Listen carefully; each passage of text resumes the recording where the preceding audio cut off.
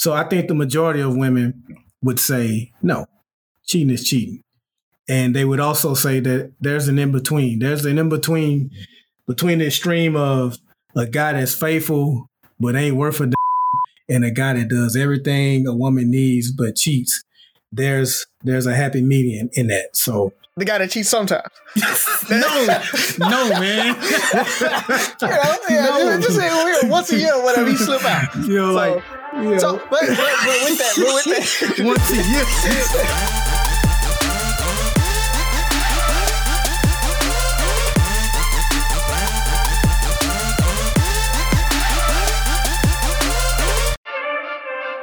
What up? It's Three Brothers No Sense. I'm Tavares Ferguson, a.k.a. Ferg, joined with my co-host, Rozzy and Buff. Fellas, tell them what's on your mind. A couple things, actually. One, by the time y'all hear this, we gonna be in Miami. So, with that said, hopefully we'll say some very, intellectual, intelligent, smart, wise words during this episode, because we're gonna be the total opposite. Come Sunday, Monday, and Tuesday. I'm gonna let y'all know that. Yeah.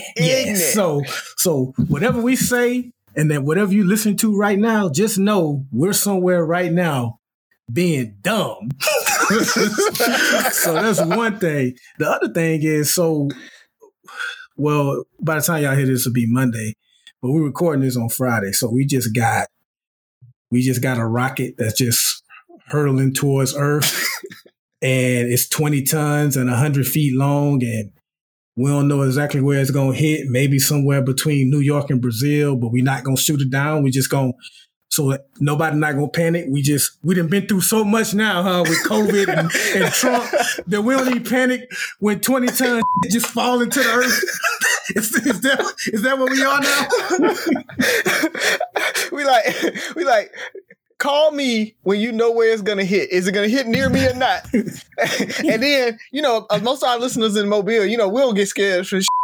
Like, we'll just be like, well, I'm just going to ride this out like we do hurricanes. So even if it is coming towards Mobile, we might not do nothing about it. So we don't care. Talking about they're not going to shoot it down. I bet if it's headed towards the White House, we'll shoot it down. But if it's headed towards the Evans or the Macarella Ferguson house, they're going to be like, sorry about that. Collateral damage. Yeah. That's all I got, man. Man, all I got, a couple of new shows that I've been looking at. Hold on, Buff. You lucky Trump's not in office. What would he do? What would he do, dog? I mean, because, it's parts from a Chinese rocket. Yeah, China. Yeah. China is attacking us. Yeah. So they couldn't take us out with the China, was it China flu? Kung flu. Kung flu? Yeah. So they threw a rocket at us. So we got to figure out they had to make it look like they didn't actually shoot a rocket at us, so they threw it at us. So we got to figure out what would he have called this attack. So by the end of the show, we need to figure out what the name of this China attack is going to be. I guess the best we can hope for is that it lands somewhere in the Pacific, but if it hits land, man, that's a bad thing. But that's all I got, man. Yeah, we're hoping it hits some large body of water. Yeah, is what I think what they're hoping for. Yeah, but doesn't that cause like tidal waves and? Yeah, small, but it ain't gonna cause like a tsunami. I don't know. 20 tons sounds a lot to me. I don't know. I mean, maybe your 20 tons and my 20 tons are different. Yeah, it's pretty heavy. But it's a rocket, so a rocket can only do so much. I'm thinking. Yeah. Like, what is a school bus? A school bus is what, like 3 tons, 4 tons? Yeah. I think it's about that size. A small car is a ton or a ton-ish, like around that. So basically about 20 cars? About 20. Yeah. Okay. About 20 cars. Yeah. Yeah, it'll be all right. How much is a plane? How much is a plane? Okay, we getting bogged down. Go ahead. What you got, Rozzy? No, I was saying that all I have is a few shows that I've been watching. They just came out. Byron, I know I heard that you're liking Harley Quinn. Oh, dude, bro. Listen, the word that everyone loves to use is toxic, right? Episode 1, Joker is toxic in a mug, yo. Yeah, he is. Poison Ivy, like, He don't like you. Yo, I'm digging that show, man. So I feel like I need it. Is it on Netflix or what is it on? HBO Max. I need to see if I can watch this on the plane. I feel like this might be a good. It's a good show, man. Yeah, it's funny, man. One of the episodes, they start making fun of Spoiler Roger alert. Goodell. Yeah. You haven't got to that episode yet? I haven't I watched just it, finished bro. like the first three. I just finished like the first three. Yeah, it's coming up. I think it's like in the 5th or 6th episode. She's trying to join the Legion of Doom. And they be walking them in. They be like, "Yeah, we got everybody. We got Lex Luthor. Let's spoil it. Come on, give us all of it. Give me the punchlines. Come on, it's not a spoiler. It's like, did you know that was coming, Rising? I mean, Buff, did you know it was coming? I didn't. No, Did it kind of spoil the surprise of what was to come? Okay. I'm not calling it a spoiler. I'm just saying it kind of spoiled the surprise of what was coming. Oh, this show is gonna be funny. I just feel. yeah. And my cup's empty, so. But no, this week, last Friday, The Bad Batch on Disney Plus started. So it's a pretty cool little episode. It's animated. It follows up after the Clone Wars and everything. So it's just a real cool take on a couple of the clones. Anybody who knows Order 66, where the clones killed all the Jedi, this follows a batch of clones that didn't do that, and they're defective. So-called defective because they didn't do that, and so they're on the run and everything like that. So it's a real cool take on it in the Star Wars universe. If you want to continue the Clone Wars, if you like that, check that out. And on the superhero kick, everybody's on this trying to find their whole thing. I talked about Invincible on Amazon Prime. That's great. And then The Boys, everybody likes that. There's a new show on Netflix called Jupiter's Legacy, and it's a really cool take on just superheroes and old school trying to keep that, don't kill mentality, and the new school kids coming in and be like, screw that. We ain't doing that no more. So it's a real cool, like, family type dynamic with it. So if you want to watch that, check that out. But so that's all I got for the weekend, man. I don't have much, fellas. You didn't mention Yasuke. Did I pronounce it correct? Oh, yeah. Well, I watched that this week. Yeah. I enjoyed it. I wish they would have had more episodes. I feel like they rushed it. I feel like they rushed it, but I'm very excited about where the future of that's going to go. I haven't really seen any good new shows, though. I mean, have you ever watched, not Snowfall, is it Nightfall? Mm-mm. Oh, okay. It's set in probably 13th, 14th century France during the Templar campaign. Yeah, it's pretty. It says I watched it. I started watching season 1 probably a year and a half or so ago, and maybe it was 8 months ago. Time has no relevancy during the pandemic, and basically it's how some Templars were at war with the church and the King of France. It's actually pretty cool. It's a lot of twists and turns. You would enjoy it, but I just realized they had season 2 because I stopped watching it because of it. We ended the season, and then I just happened to be scrolling through trying to find my next show because finished watching Yasuke and stumbled upon that. So I'd check it out. I'll make sure it's Nightfall, but it's a pretty cool show. Yeah, it sounds like it. Yeah, Yasuke was good. I liked that one. Just talking about new seasons coming out, Castlevania season 4, which is the last season of Castlevania, that's dropping, I think, next week. So anybody that's into that one, that likes horror, animation, and stuff like that, it was really a cool show. So season 4 is dropping. They're going to finish that out. So what about the MCU? I guess they dropped the teaser for the next few. Oh man, yes, for Phase 4. Oh man, fantastic. 4 is coming out in there. Shang-Chi, we talked about that. Looks awesome. The Marvel. So even if you didn't like Miss Marvel or Captain Marvel or whatever, I think the next one they're gonna kind of get it right. They're bringing in the Black Miss Marvel and then the kid too. So you got anybody who Pakistani descent, everything like that. You got those folks in there. So I mean, Phase 4 actually looks really good. I'm just excited about Fantastic Four coming out, man. So I think they're really going to start phasing in, those other properties. So it's going to be really cool. Can they do it right? Yes, no. I I think they can. I mean, we've sung Feige's praises, last episode and everything like that. I think they'll get Fantastic Four right this time. Buff, what about you? You think so? I'm hopeful because remember they were doubting Guardians of the Galaxy and could they pull that off? And they pulled that off. True. I mean, he's done a great job of taking what's strange is now these guys are the forefront or the faces of the. I won't even say. I can't even.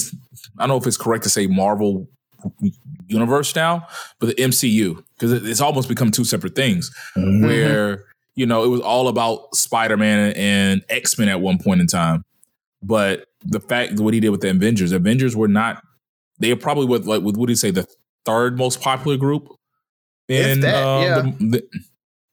So and all these just random people. The fact that Black Widow is about to have her own movie, before a Jean Grey or Cyclops or any of those people, it's like that's where we're at with the MCU. So they have pulled off bigger surprises. Yep. All righty. Anything else, fellas? That's all I got.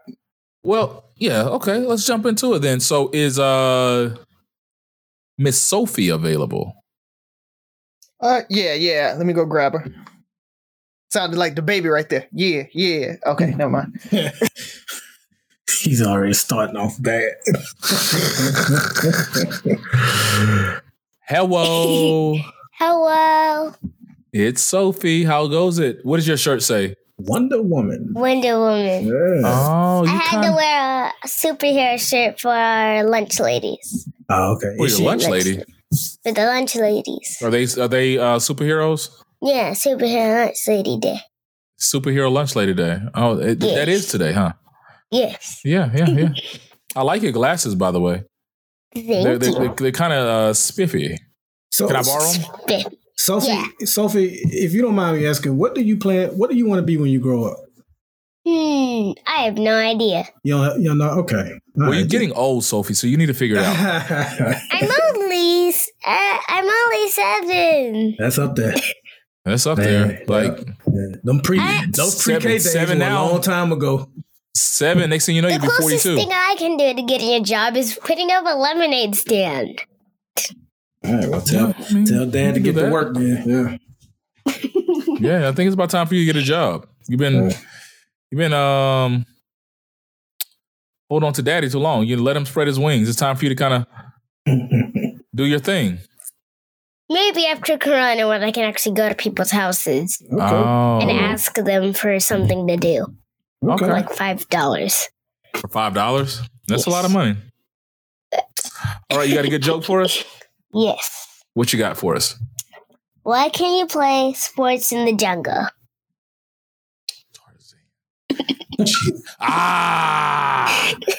Because there's a bunch of cheetahs.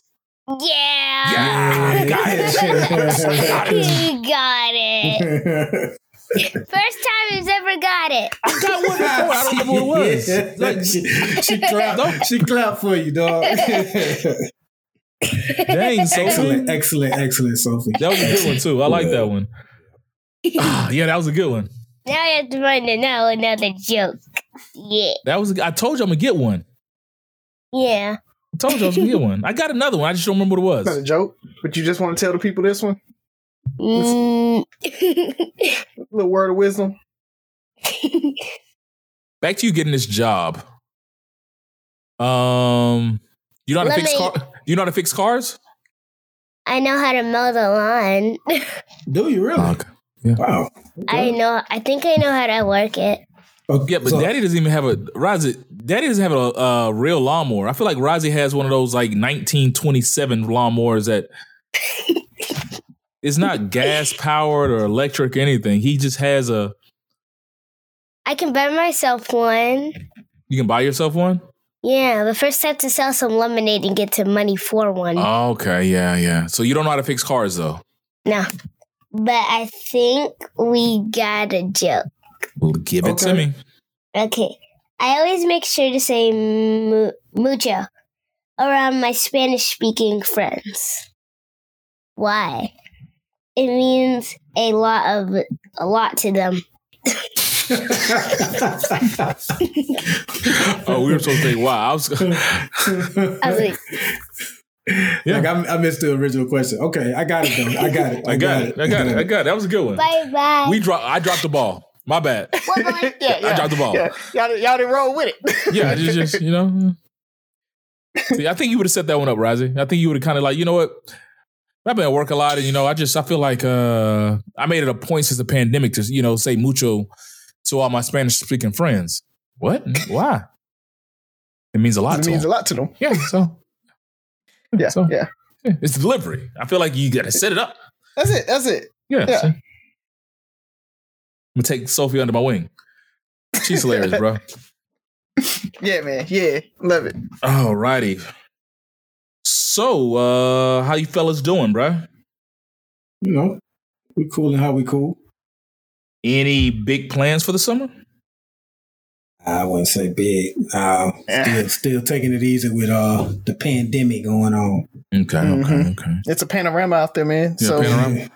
So yeah, just making sure all y'all play. Both you guys played sports in high school and middle school and stuff like that, right? Yes. Yep. Okay. And you both kind of ran track and stuff, competed in competitors. Yeah. Yeah. Never took it really too far, right? Why'd you, Razi? You did baseball, cross country. Yeah. Why'd you give up?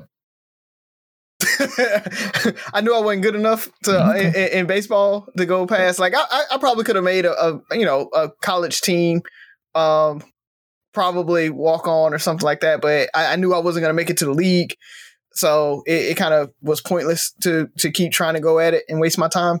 And then cross country, it was just like literally.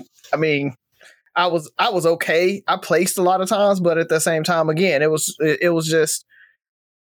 I knew I could go further using my time other places. And so, other than just doing it for fun, I was just like, nah, I ain't going to try to compete at it. What about you, Buff? You played football, ran a little track. What made you give up on those sports streams? I didn't love it. I hated practice. I hated it. Like, I would damn near get depressed when I would see the school buses pulling off, because I knew they were getting ready to go home, and I had at least another 2 to 3 hours of running and hitting and doing all this other BS I ain't feel like doing. I just like I was playing. there with you, bro. Yeah. I just like playing the game. This is not even related to my question where I was going, bro. 2 examples. Me and Byron would partner up, like when we're doing tackling drills. Yes. We had the same amount of E to this shit. Like, I don't want to go with this guy because he seems like he's passionate about this. Yeah. So. We would get up and we made it look good. Yeah. And it wasn't for me either. Because I remember that, you remember that one day, it was the end of tour days, Labor Day weekend. We were supposed to have a short practice day. Mm-hmm. And we were getting ready to wrap it up. And it started raining. We saw the rain come. And we were like, oh, shit, about the rain. Coach about to call practice. And that motherfucker stopped at the fence line, went around the field, this is no and lie. Continued to rain. So it didn't rain on the field. It rained everywhere but. And Rayford Parker saw that as a sign from the football gods that we should continue practicing. That's all facts right there. And I realized that did not work for me. So the reason I asked fellas is, it's we're about 80 days away from the Olympics. So the Olympics are coming, Summer Olympics. Usually we have it on every 4 years, but because of the panorama, it got postponed this year. And it has been brought to my attention that the Olympics have banned Black Lives Matter apparel and could punish athletes for social protests. Where's the Olympics being held? Tokyo. In China, or Tokyo. Yeah. Tokyo, yeah, Japan. An Asian country. Okay. So, it's going to be different. It's going to be, first time there's no international fans. It's a year off. Athletes are going to have to pass a COVID test just to run or play or participate. So the reason I asked is, like, we were all athletes, but we just weren't dedicated enough to, like, go to that next level. It's just like, was Razi willing to practice enough to go to that next level? So we all remember that 1968 Olympics where it was a black power fist in the air. That's become an iconic moment in Black history and stuff like that. And I think we'll never forget that. But in 2020, Tokyo says, y'all can't do none of that shit. No Black Lives Matter, no social protesting, no kneeling. You will not participate. So what are your thoughts on Tokyo taking this stance in the midst of all this Stop Asian Hate talks, as well as that's part one. And the second is, as a Black athlete, how would you handle this blatant, just you niggas act right message? Go back over this again. What's the punishment if someone does decide to protest? What is the said punishment to be? I don't think they can participate. Yeah, and then they can strip their titles if, say, they did it on the stand or whatever. They sitting up, they win gold or they win silver, and then they do some political thing. Then they can strip them of that title. Yeah. So they can be sit home. Yeah, it's always easy for people like me to answer these type of questions because I'm not a professional athlete, that can compete on the world stage. But I would like to think that I would compete, and if I win, and if I feel compelled enough to use that platform, I would do it, and I wouldn't care about. I mean, who was it? Was it Muhammad Ali that threw away his medal? Mm-hmm. Yeah. So, we've seen people not really care about those medals that they win over there. So, I would like to think that that's what I would do. And I would love to see athletes do that, but I'm not going to hold it against them if they don't. I'm not going to hold it against them if they go compete and don't say a word, because that's not in everybody. And we shouldn't expect that of everybody, which is why we recognize the people that do those things as special. That's why we remember Tommy Smith, the other guy name eludes me, that the Olympics you mentioned raising their fist. So that's why we will forever remember Colin Kaepernick. I just mentioned Muhammad Ali. So that's what I would do. That's what I would like to see. Pass that thing to Rozzy. What you got? So, and the other one's John Carlos. What are your thoughts on the Tokyo Olympic Committee putting this out there? Should this have even been said, especially with everything going on with Stop Asian Hate in America? Yeah, I'm a little timid in answering this because you never know how big this show could get and who could listen to this a couple of years from now and try to come and cancel me. But I, like I said, when I asked that question a couple of weeks ago about how you guys felt about some Black people being a little on the Stop Asian Hate thing, to me, this kind of adds to it. It doesn't help that I saw a report saying that Asian communities have been contributing to the Proud Boys. Haven't verified that, so don't take that and run with it. But I'm just saying, when you see stuff like that and now hearing this, it doesn't help. And my hope was that we had gained an ally, and it just doesn't seem that way. It doesn't feel that way. And this kind of adds to that narrative for me.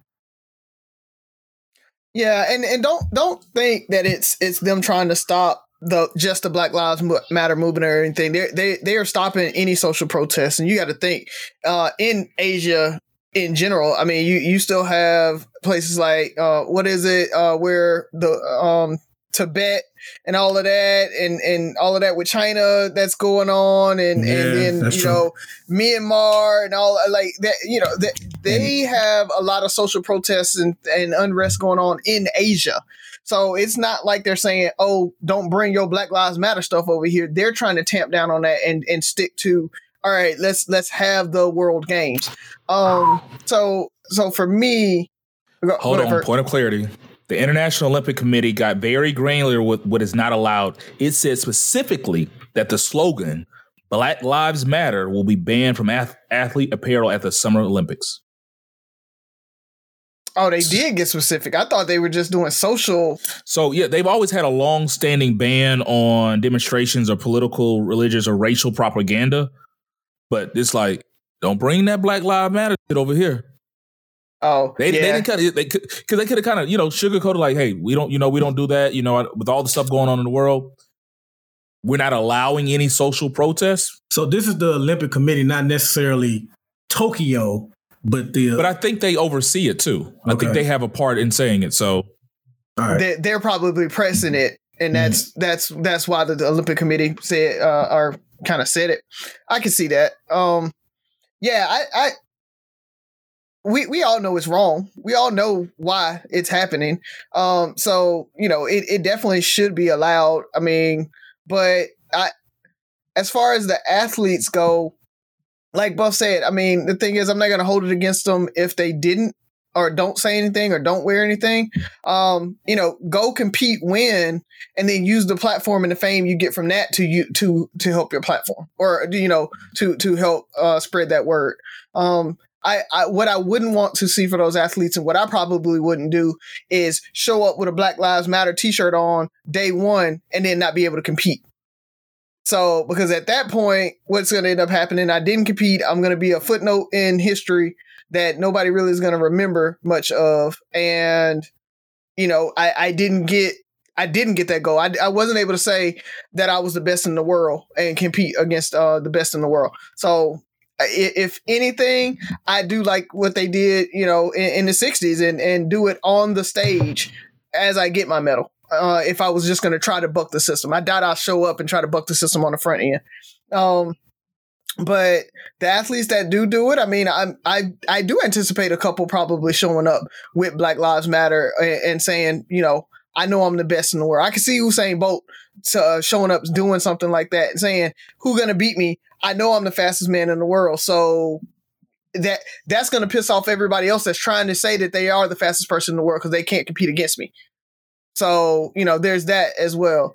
But I don't think I could really speak for any of them. I'm not going to hold it against them if they don't do it. I will be happy if one of them does do it. But, it's one of those things that you got to follow your dream, man. And if your dream is to be the best in the world in this sport and to be known for that, sometimes, taking that political stance and catching your dream, you gotta weigh the options and see which one that you really, really want. And talking about chasing your dreams real quick, I want to give a shout out to my homegirl Cece that just competed in the Pan Am and won, I want to say silver, maybe and gold in some events. So shout out to you, Cece. I know you listen, so good job on that, man. Keep it up. All 102 pounds of her. I know, right? And 4 foot nothingness. But she a beast. Congrats, CC. I've been following her story, dude. I've been following her for years since I met her, and I'm proud of her too. So congratulations. And she's competing to be on the American team, right? Mm-hmm. Yeah. So don't listen to anything we say. Get the bag, girl. So, well, for me, I don't deal well with ultimatums. Like in the past, I've disassociated myself with certain things because of ultimatums. I just don't feel, I don't know. But we all follow rules. I get that. But when it's ultimatums and stuff like that, and I think in the time, it's a pretty outdated rule. The IOC, the International Olympic Committee has had these in place for years. That's the reason that there was such a big uproar in the 1968 Olympics when they did that, because it's always been that way. So it's called Rule 50. That's kind of like saying, hey, we don't do any of that political or social. We don't believe in political or social propaganda going on through during competition. But I think in the world we live in now, if this is the best representation of the world coming together that I think we have, that's like watched.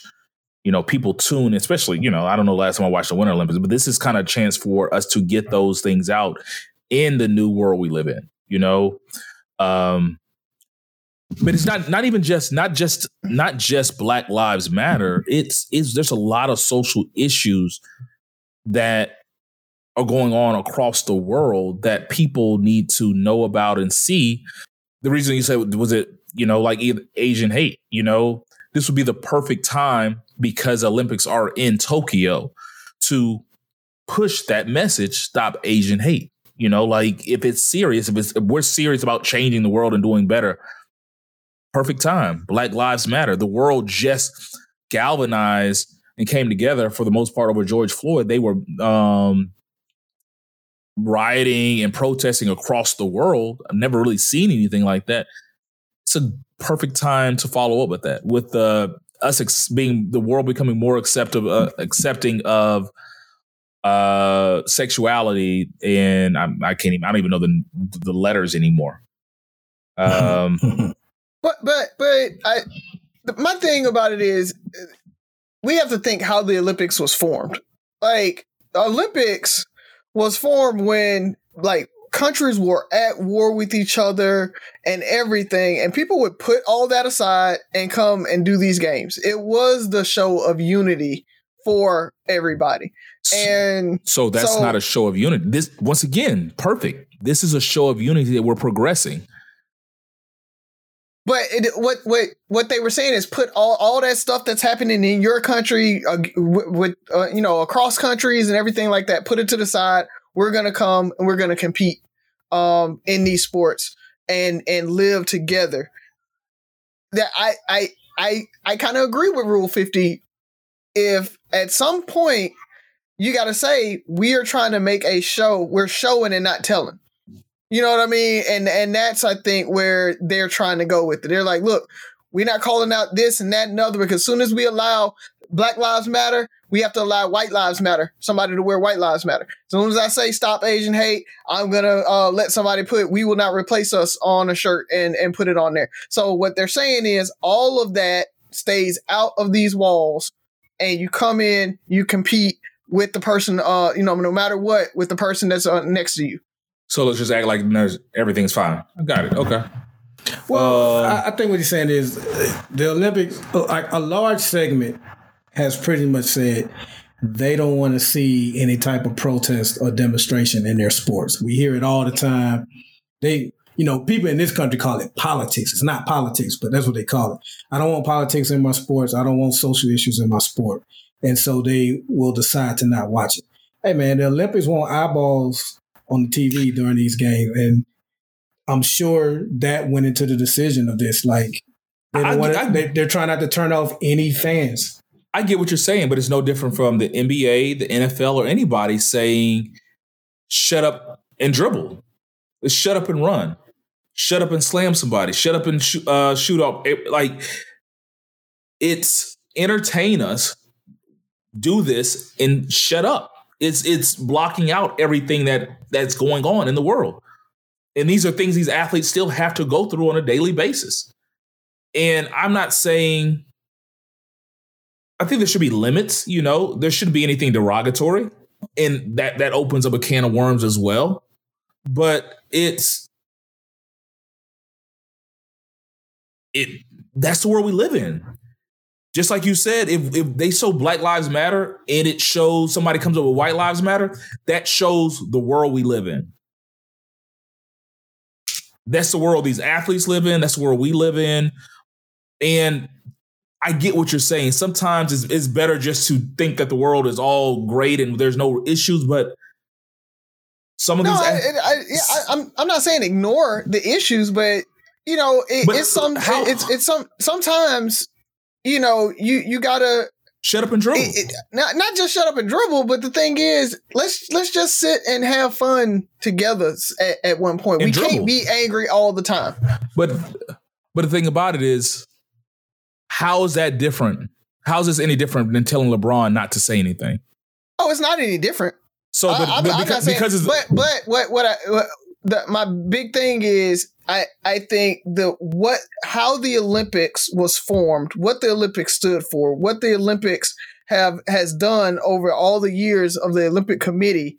I feel like that is one where you can kind of say, we've always done it. Here's what we've always said. Here's what we've always done. Leave your politics out of this. But leave your because you got to think it was all about politics when you're talking, we're at war and this, that, and other, and this, that, and other. You leave that out and you come here and we're going to compete. Let's conserve and preserve the Olympic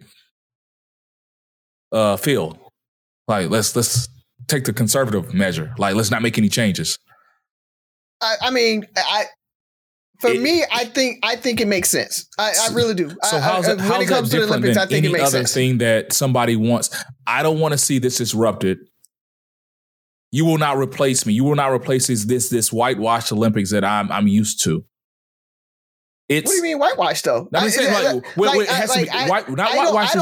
not trying to conserve. I'm not trying to conserve the things about the Olympics. Like if they were like, oh, black people can't compete, or things like things that negatively affect everybody. But when you start talking propaganda and saying, hey, we're going to let each individual person come in and push whatever their idea is of what they want to protest on the platform. What happens is now the Olympics becomes this political statement.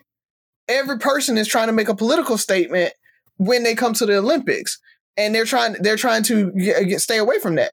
Isn't that an assumption that everybody wants to make a political statement? It's just the fact that if I feel strongly about this, everybody who's ever competed in the Olympics has had an opportunity to make a political statement. Everybody. No. They have. Everybody has. Rule 50's there. But they can do what you want. You win the gold and you hold up a black power fist, nigga, you did it. Rule 50 ain't gonna change it. You have the opportunity. People are gonna do what they want to do regardless. My thing is it time to revisit or revamp the rule even slightly? It could be rule 50 and a half. Is this a time to progress is about change? Like, do they need to relook at this rule? This rule that they made whenever it was made, is it fit in 2021? That's my thing is we just want things to stay the same. Like, well, they've always done it this way, so let's continue. How many times has that hurt us? And how is that any different than anything else? We've always done it this way.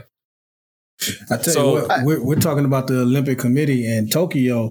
The country that it should be most happy is America, because a lot of these issues are central to what's wrong in America.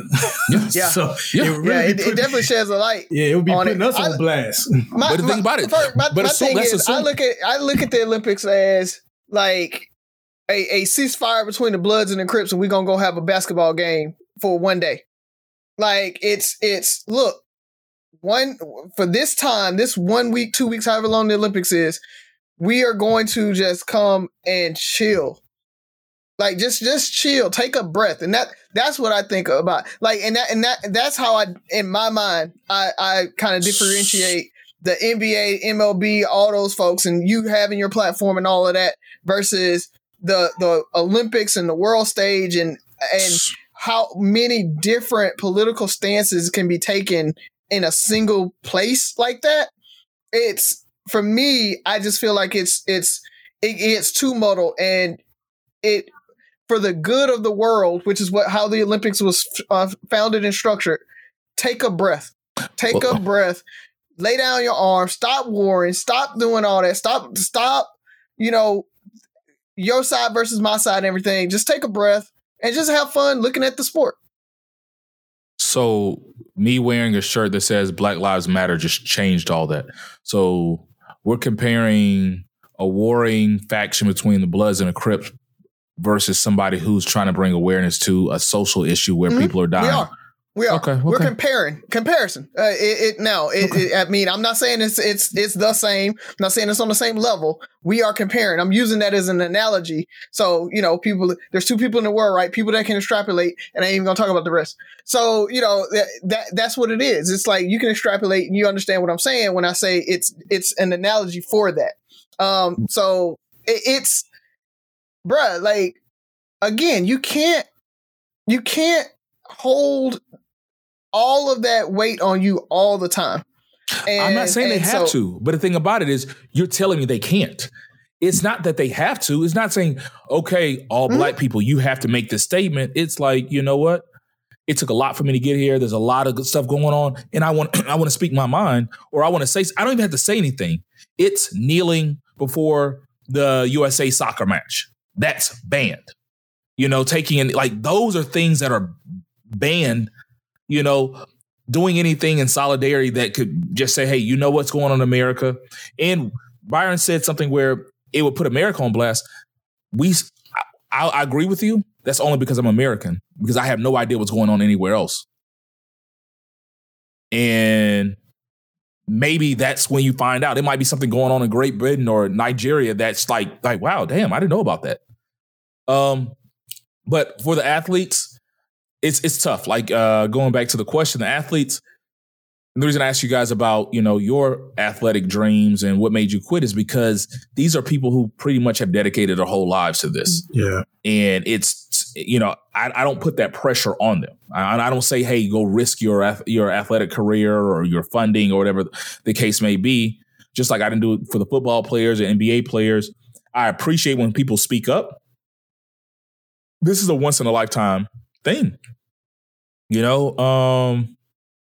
I think about, but you also have to think about there are countries that if they know that their people are going to start trying to speak up like that, they'll pull out.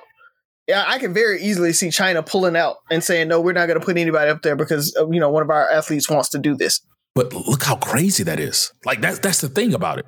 Like you're saying, well, don't let anybody say this because Chinese athletes will pull out because China will pull out because they don't want their people to speak up. That's the world. That's the world we live in. That is the world we live in. And so, I don't know, man. I definitely think it's going to be a difference of opinion on it. I mean, it's both sides, and I agree. I think it is one of those things that is it right and wrong? We talk about this all the time. The world that we want and the world that we live in today and what it is today, right?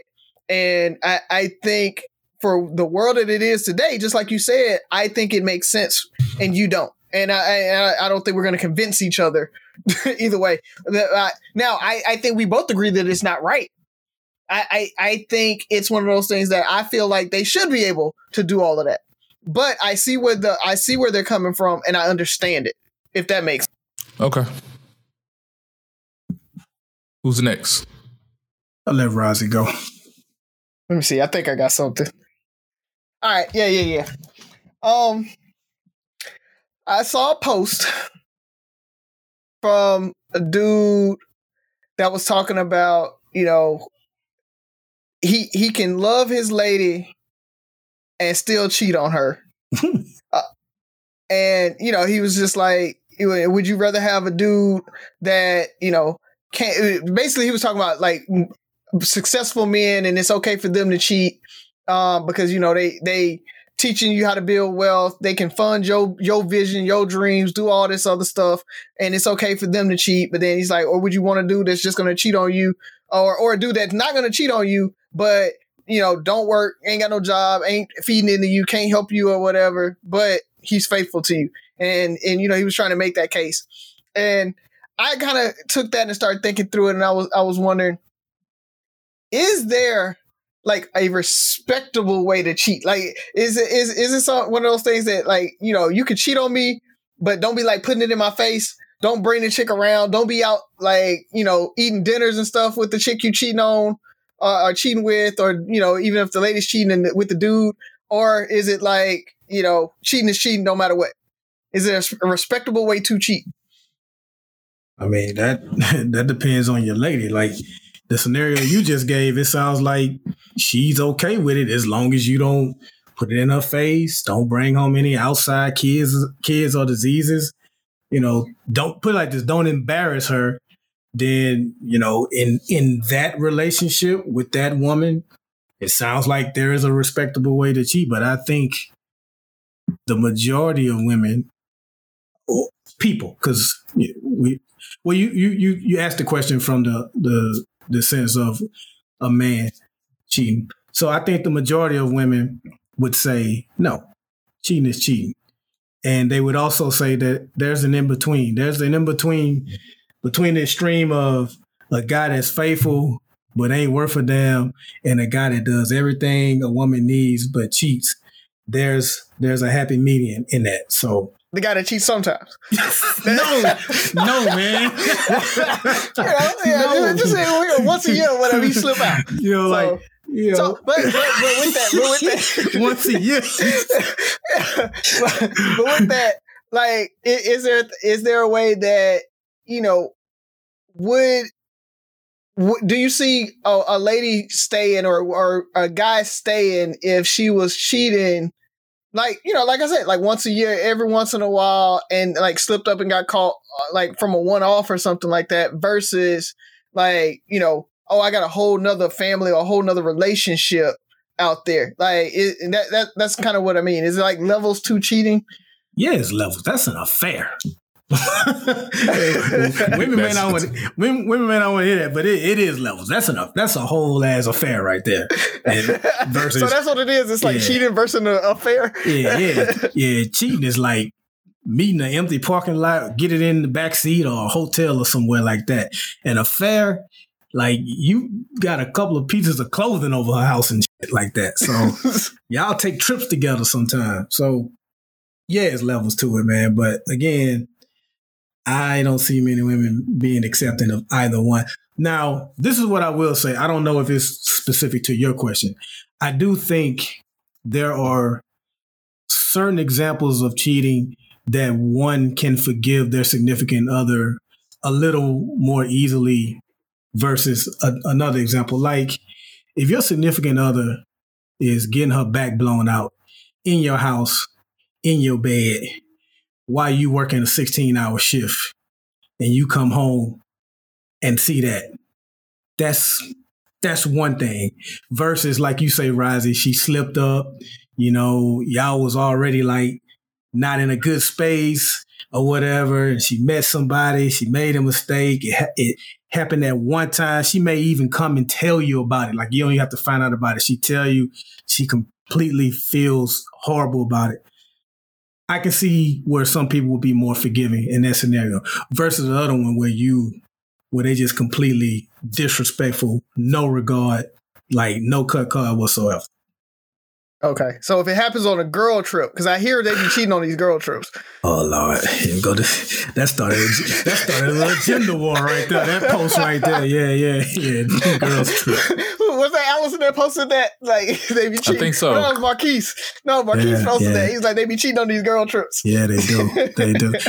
And women trip me out because like so when. Go ahead, Ferg. No, tell your story, bro. What's he? That's okay. Get it. You're not gonna see you. Get it.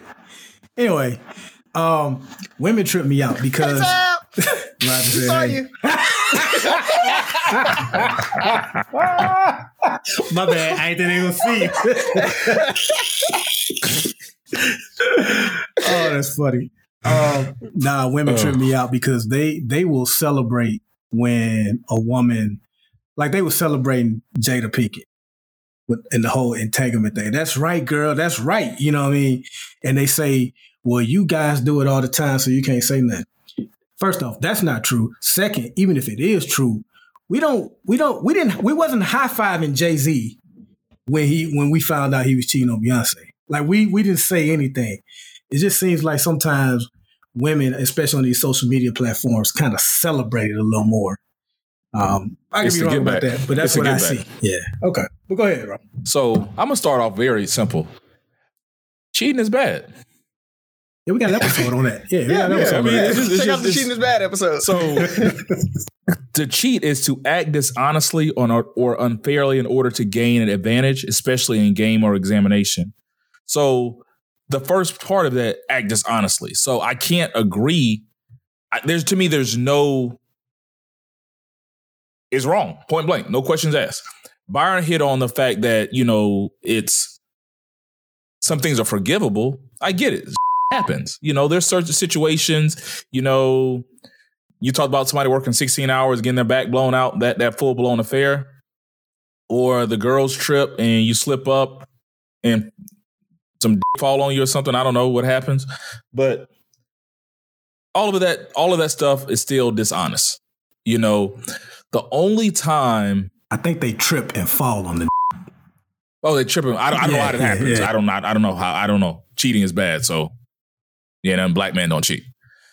And so, the only way any of that works is you can't cheat. there has to be some understanding in that relationship. It might not be normal for other people, but it's to understand that your man is, a quote unquote man, and he makes mistakes every once in a while, and you're okay with that. It's not that but you understand, and it's kind of part of the dynamics of your relationship. It can be unspoken, it can be spoken, but it's something that you understand. You know that once a year, or she go on a girls trip. I mean, I'm not going to ask because I know her girls. I know how they were in college. They going to do their thing. I'm just not going to ask. She comes back happy and she won't go on another girls trip for 3 or 4 years. Do I like it? No, but I get it. Do you talk about it? Yes, no, I don't know. That's up to them. But that dishonesty, to me, there's no way to condone cheating because it has to be the definition of cheating is it's dishonest.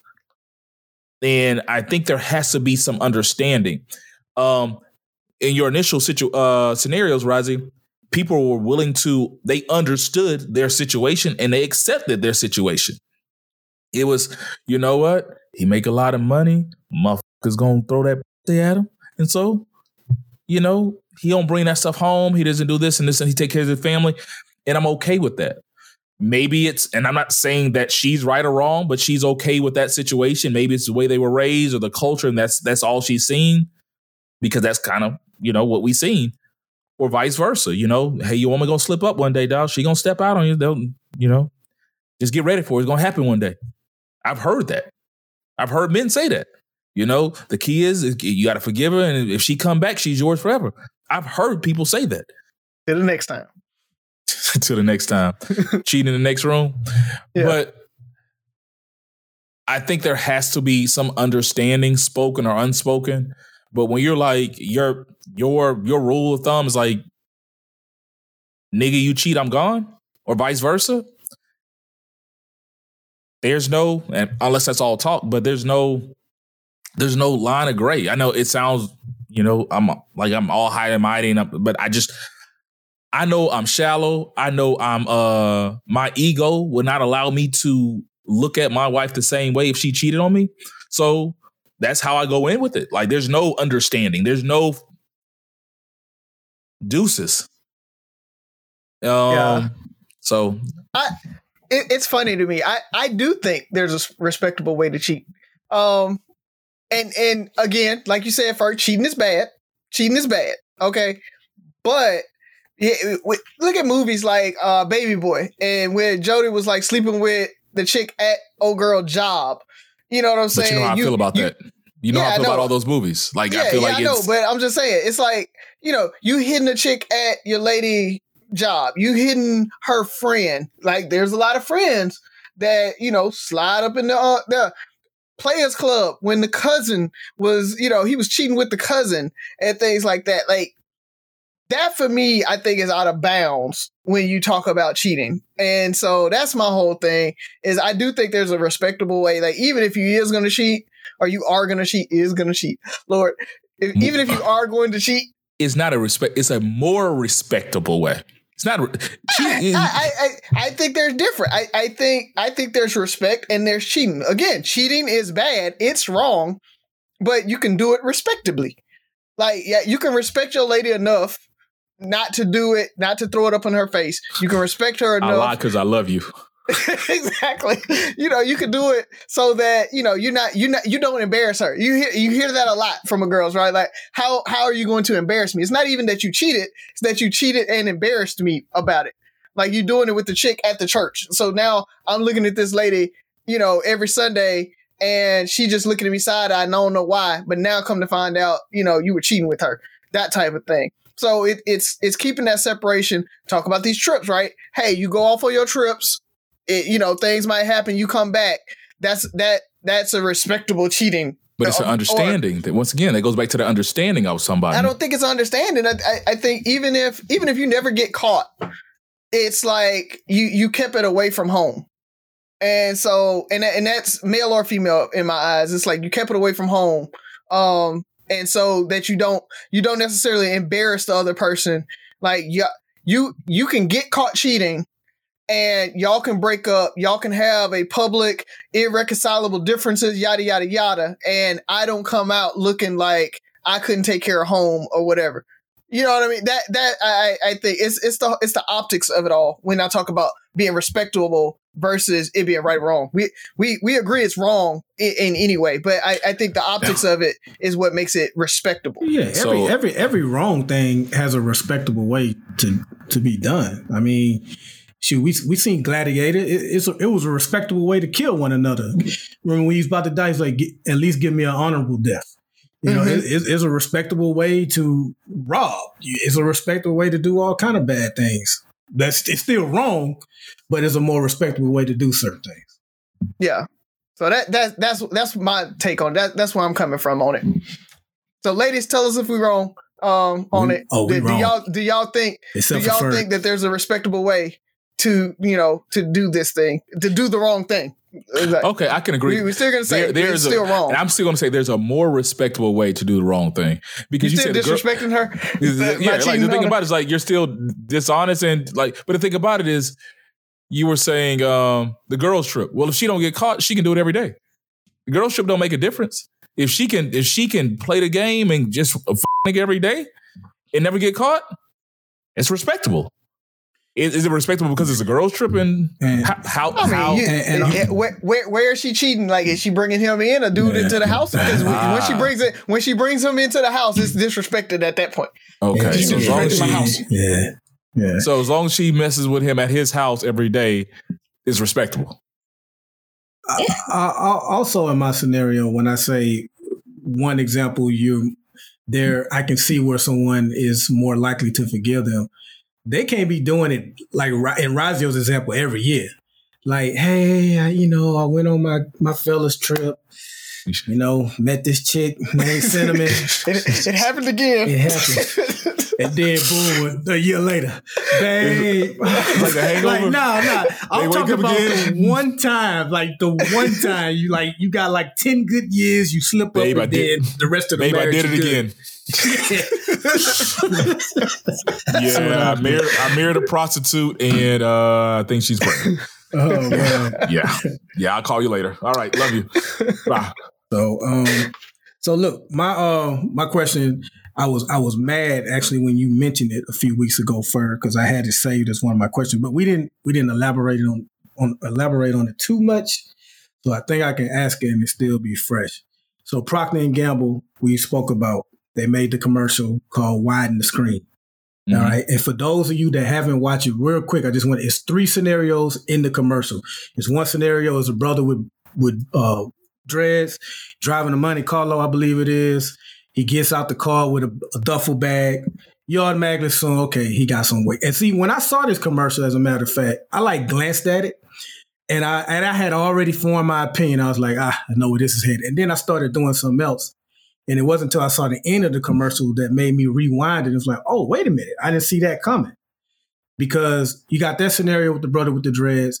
You got the woman. She has a kid. She's holding a baby and she's pregnant with grocery bags. And the way the camera zooms in, it zooms in on the bus stop sign. So you're assuming, okay, some welfare woman, single mother with kids about to catch a bus and go back to the projects. And then the third one is these like young black kids that go in the convenience store and the clerk is kind of like watching them and it looked like they're up to no good. So you already form your opinions. And what happens is they purchase whatever they purchase with no problems at all. The guy with the dreads, he's going to like his family's house to celebrate a birthday party. And the woman, as we mentioned in the last show a few episodes ago, her husband is pulling the minivan around and picking her up. So, and the commercial is just saying that we think these things because of the narrative that has been painted on Black people for years. I said all that to say this and ask you guys this. Should we fault some of our Black directors for this narrative? Because we know what white Hollywood has done over the years. But we have Spike Lee, Nate Parker, we even have Denzel, the Hughes brothers, John Singleton. John Singleton is responsible, and the late John Singleton at that.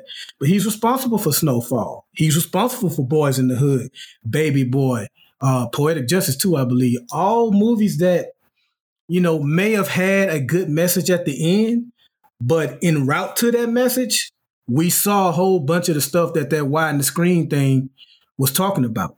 So should we hold our Black directors a little more accountable and start making more positive movies as you like to see, Ferg? Mine is real quick. So yes, and not just them. That's why I don't support a lot of things that portray us in a negative image, because we see it so much. I call it the Good Times effect. Because at the end of the day, Good Times, Scratching and Surviving, all the struggle, love, all the stuff happens. And at the end of the day, it works out. Good times. Like, that's what we're so used to seeing. So it's okay to do those things.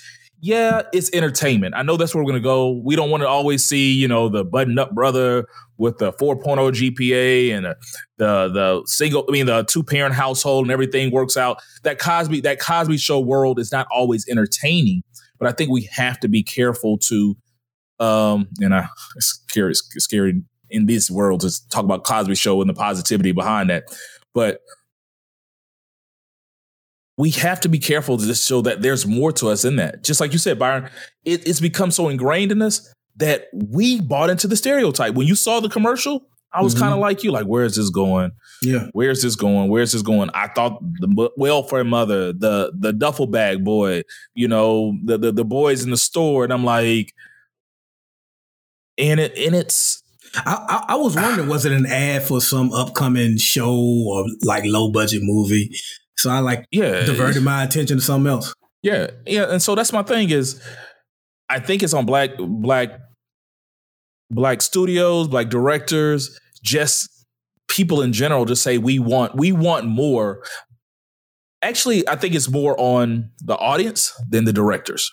Because they're going to keep making what you're going to buy rather than when you tell them you want to see more.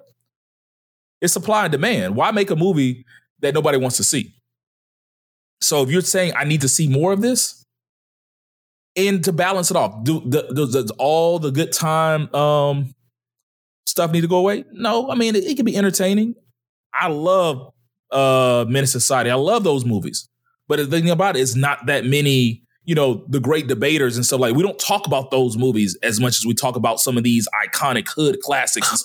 Because we got iconic hood classics. We don't talk about those movies we don't talk about as much. I know, Rozzy, you and your blurred. Probably I'm getting ready. Yeah. but you think about it, we're not the norm, bro. Like, we're not the norm. Let's be honest. I'm not saying I'm the norm. What go ahead and finish. I don't want to interrupt. I'm good. Okay. My thing about it is I do think we have to fault them a little bit. I'm not going to knock that. We do have to fault them. We have to hold them accountable. But that Procter & Gamble commercial was all about screening reference cinematography.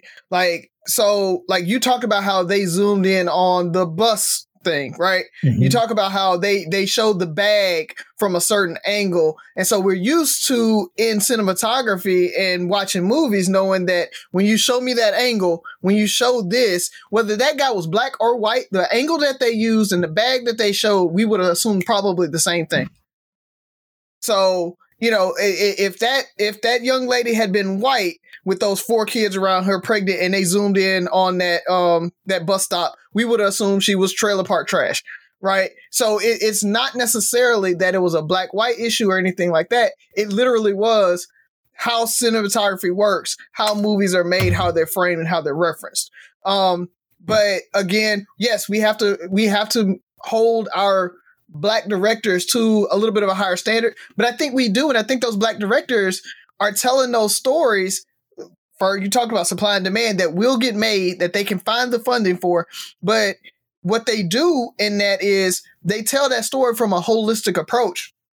It's not just those negative stereotypes in there. They have those strong moms in there. They have Furious Styles in Boys in the Hood giving the gentrification speech. They have, the black kid that actually doesn't do anything wrong getting pulled over and talk about how, racial profiling and everything's happening. They're showing that part of our experience. And truthfully, why we talk about those as classics is because a lot of it we hit home with. We feel like, oh, they're finally telling our actual story of what we're dealing with. It's no different than NWA and them talking about F the police and how they were really giving the story of the hood, how it was really happening in the hood at the time, not this whitewashed version of everything's good. It wasn't good times. It was, hey, here's what's happening in my hood right now. But at the same time, taken away from movies, that's why you talk about NWA, but that's why people like Drake, Childish Gambino, they're saying like, nigga, I'm not, every rapper didn't grow up in the hood. I grew up in the suburbs. There's more world than like, dog, I remember growing up in the hood and got pulled over. There's niggas that never been in the hood. Right. And I agree. I understand that. But what I'm saying is it's like, yeah, there's niggas that never sold weight and lived in Miami, but we talk about Scarface the same way. Like, they're good, epic stories that you like, oh my God, I like that. It was super entertaining. I like the action. It was cool. I wanted to be Scarface for a little while, you know, that like you just grow up kind of doing it. Like, people like those types of movies, same way, you know, you liked horror movies growing up too. And you watch Candyman and everything else. They're entertainment for you. I think it's one of those things that, like, you talked about balancing the scales. You have to balance the scales inside of the movie as well as having the great debaters outside of those movies. So I agree with you to a certain extent. I feel like we're missing a large part of the other story. We talked about, you know, like all black people. There's not there's so many different faces and levels to what we present. Like being accepted as a blurred. Like, how many blurred stories do we have? There's some, I get it, but how many blurred are they telling Razi's story? They're telling that because the same way we might be able to see that Procter & Gamble show. I mean that commercial. Did we need that cinematographer for a lot of the white community to come to those? Because it's happening in our world where black guy walking down the street, he looks dangerous, he's out of place. There's no damn cinematography. He looks out of place. And you know why he looks out of place? Because all the things I've seen that help build my stereotypes of this what a black boy does or a black man is. He's a danger. So maybe not for us, but it's still like, hey, there's more to our story. Like, for somebody to, I think we were at in Mobile, Ani was saying like we're some of the most non-dangerous looking people. Like she was like, there's nothing dangerous about you guys. But the thing about it is that's to a black mother who has black sons who grew up in a black community. The three of us fit somebody's description. The three of us look dangerous to somebody. And is there enough stories out there showing that there's people that look just like us that aren't dangerous? And will they ever see that? And that's my biggest thing. Because it's not about us. We know our story. We know there's blurs and all this stuff, but we're dangerous because we're black. That whole driving while black is not because you're black. The end. That is the end of the story. So and that was the beauty of the P&G. The wide that was the beauty of that commercial, was that we made those assumptions. They used the cinematography to make the assumptions, because if you didn't use the cinematography, some people wouldn't make the assumption. Yeah, you had to make it hit. Like Byron said, looking out of the corner of our eye, even black people was like, "Oh, that dude got some weight on him." Like, we wouldn't have said that if they had to use the right angle, he was holding the bags out. We would have like, "Oh, maybe he's catching a flight or something like that." You know what I mean? You would maybe he's going to the gym. Like, we would have made the assumption probably in the positive, but because of the angles they chose, because of what they did, we even jumped onto the train of assuming that it was the bad side of what was happening. So they used that so even white people looking at that would automatically assume that, and then they showed the better angle, right? The full context of it all. It was a perfect commercial. It was great. Yeah, it was. But to Byron's question, I think we have to make sure that we don't judge them being able to get the movies made and get to where they could show directing credit and work in the system that they were working in and try to like rewrite history on it. Like, they wouldn't have ever gotten big time directing credits trying to make The Great Debaters first. You know what I mean? And so you gotta look at that too, is you know, they were able to get their credits up so then they could make a Great Debaters or whatever. You don't have everybody who's a Spike Lee that did She's Got to Have It in college and just all of a sudden made it big, and then boom, somebody's like, oh yeah, we'll let you make what was it, School Days right after that.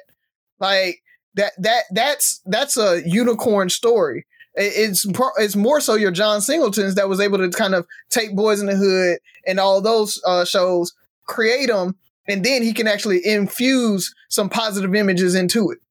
My bad, Buff. We hijacked your question. Yeah, we did. You got No, man. I agree with Rozzy as far as sometimes you don't have to have an entire positive movie or an entire negative movie. You can have like a Boys in the Hood with the messages within it. I do think it's easy to get lost, Rozzy, but I do get your point that you can have that balance within the same movie.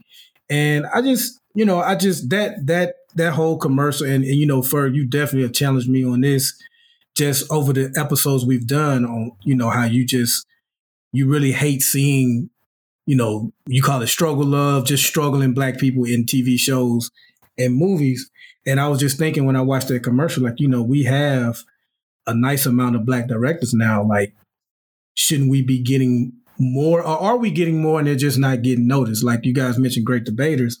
That's not nearly mentioned as much as Menace to Society or Boys in the Hood. But Lean on Me is, you know what I mean? So you got, is it Lean on Me or Stand By Me? What's the one with Mr. Clark?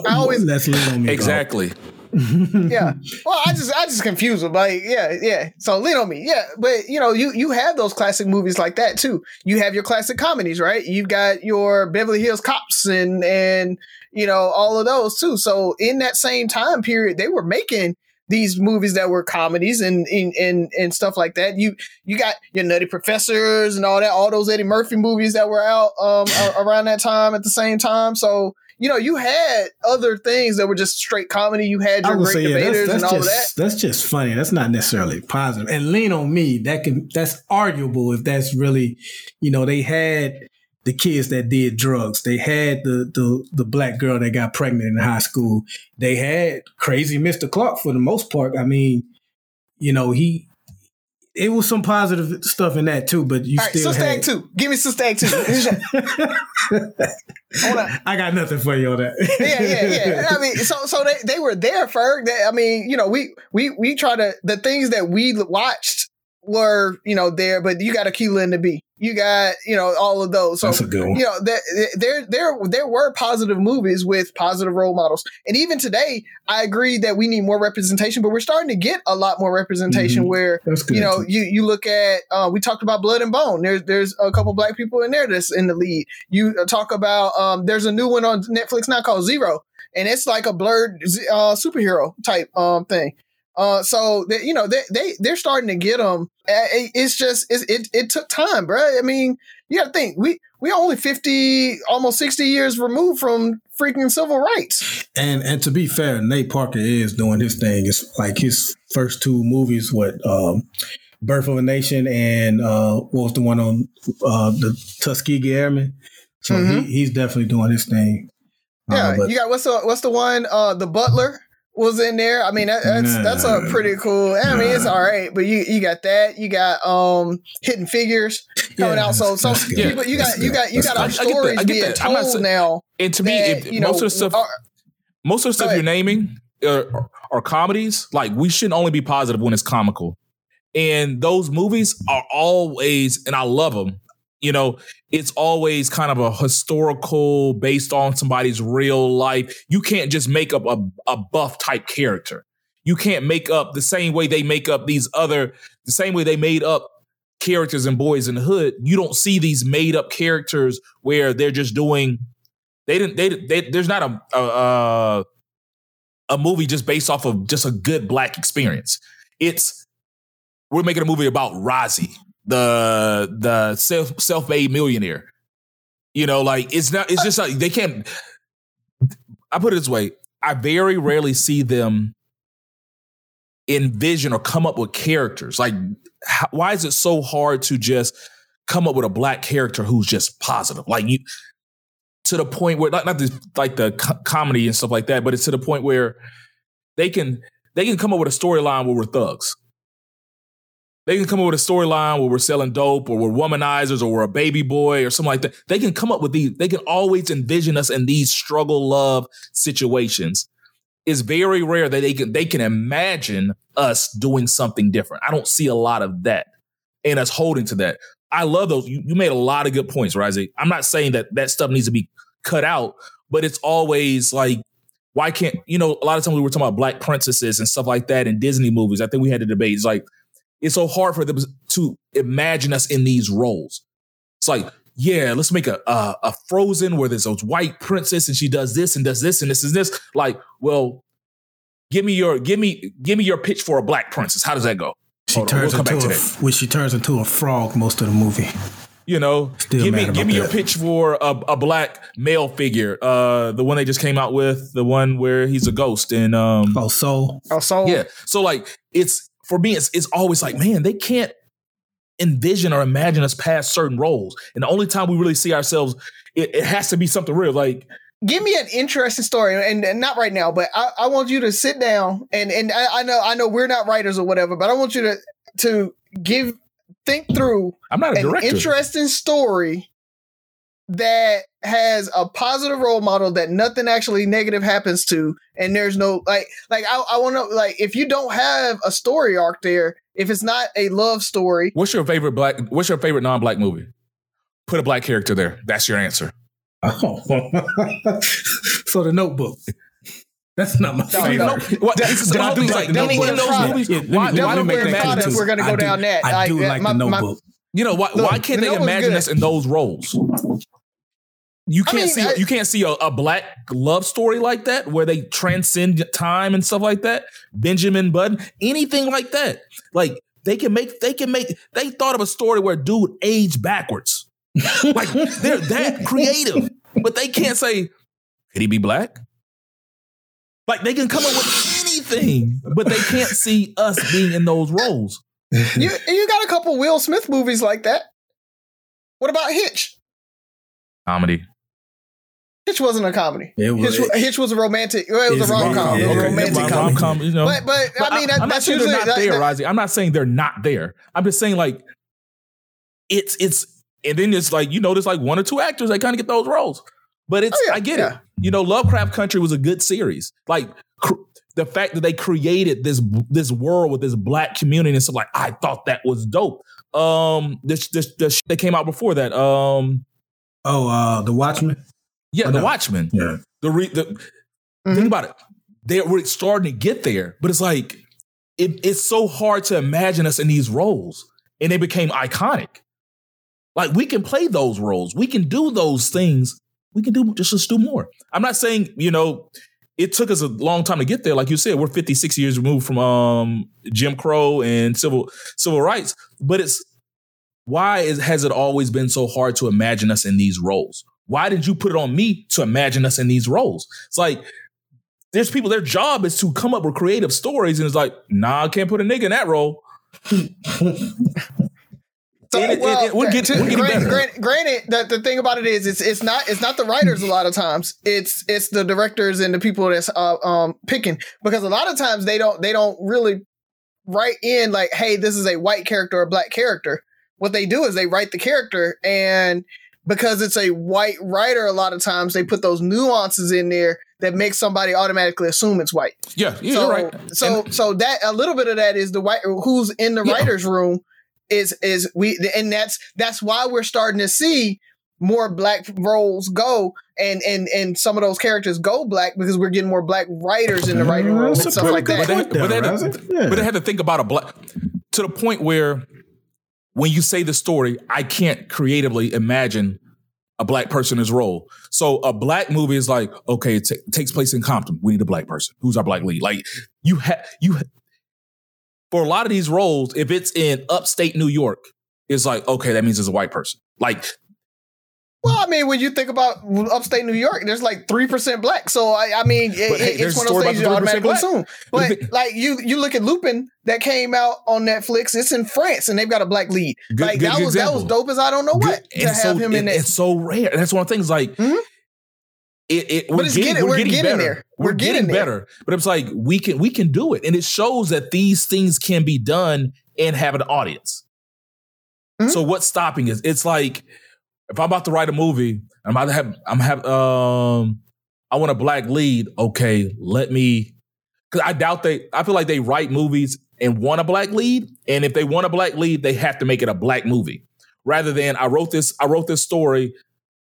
Lupin could have been black. Lupin could have been white. Lupin could have been a midget. Like it didn't matter. But they wrote a role and they found somebody who fit the role for them. You know, we'll continue this conversation in Miami. But I love your question. I love your question, Buff. But my thing is I always get frustrated when I think people can't imagine us past these certain images. Mm-hmm. That's what it is for me. It's not that they're not there. It's just like you can't imagine us. You can't think of it like, man, how can I create this dope world where I have this black lead and stuff like that. In all these movies we said there was little pieces where it had to be a black role, like even Lovecraft Country, because it was based off like this hierarchy. It was based off a very racist society. You know, that was a whole point of the book, you know, like subserviency. And, you know, it was Lupin, like his dad was a butler, a butler, whatever the case may be, and he was a foreigner, and all. So it was kind of like it had this. Well, because again, they wrote it that way, but he could have been from any foreign country, right? So, he could have been a butler from Sweden or whatever, and so that's the thing. It's one of those things that his dad had to be black because he was black, right? Like those types of things. But that's they can change that very easily in a rework of the first script. So we're getting better. I mean, and I don't know if any of those, I think Lupin, I don't know if it had a black director, but Lovecraft and Watchmen had black directors and producers. Mm-hmm. So we give them a chance and look what they do. And won't both of those directors women, I feel like? Well, Lovecraft Country had different directors for every episode. So it just depends on the episode for that one. So it just really depends. Okay. So, but I digress. Bob, I love your question. Let's keep it going. Let's go ahead and close it out, fellas. I don't have a damn thing other than, first off, happy 40th birthday, Allison. Hopefully we have enjoyed ourselves down there in Miami. Another thing is, I just want to remind the listeners, we definitely appreciate your support. We love your support. And we ask that you just continue that support and step up that support. We have threebrothersnosense.com. Go on there, get you some merch, help spread the word. Tell people about the podcast, like share it. Just text threebrothersnosense.com to them, like to 5 people in your phone list or whatever. Say, hey, I listen to this. Check this out. Every listener that's listening, text it to 5 people that don't really listen to podcasts or don't listen to us rather, and let them know about us. Hopefully 1 or 2 will catch on and we can continue to grow this thing because we really enjoy doing this and we enjoy the feedback, especially the interaction on our Facebook and Instagram pages, man. We really have a good time with y'all. So thank you guys for that. Definitely. So, and just to echo what Byron said, appreciate all the love, all the support.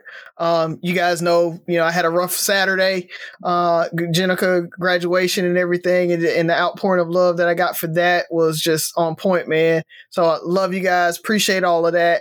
And it's weird.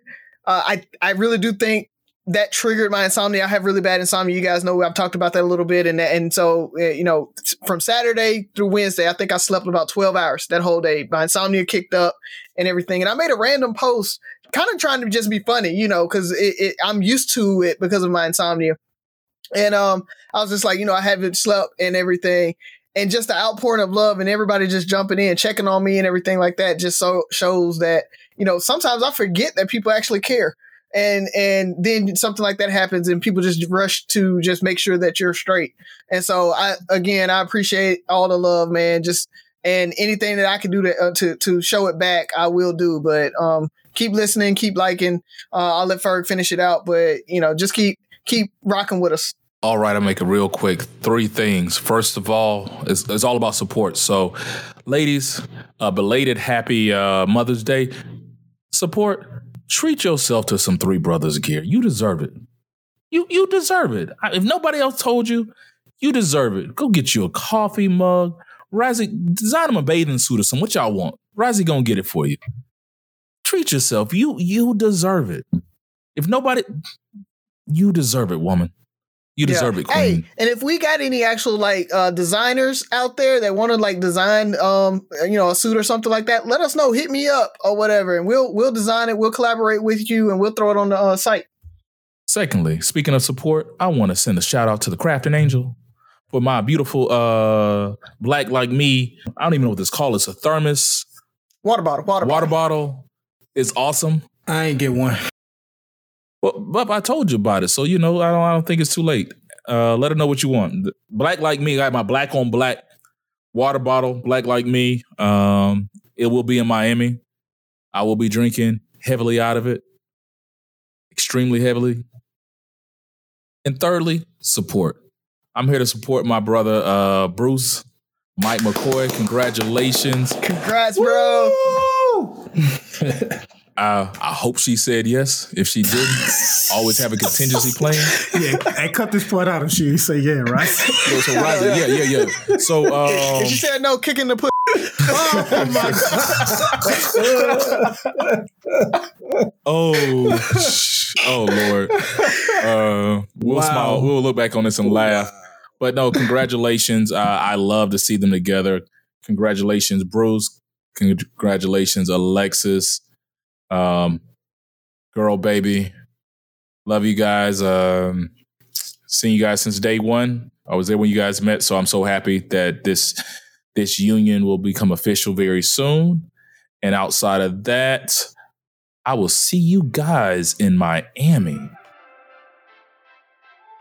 Oh. Three Brothers No Sense. Listen, like, share, subscribe, comment, and most importantly, listen again. Going to Miami.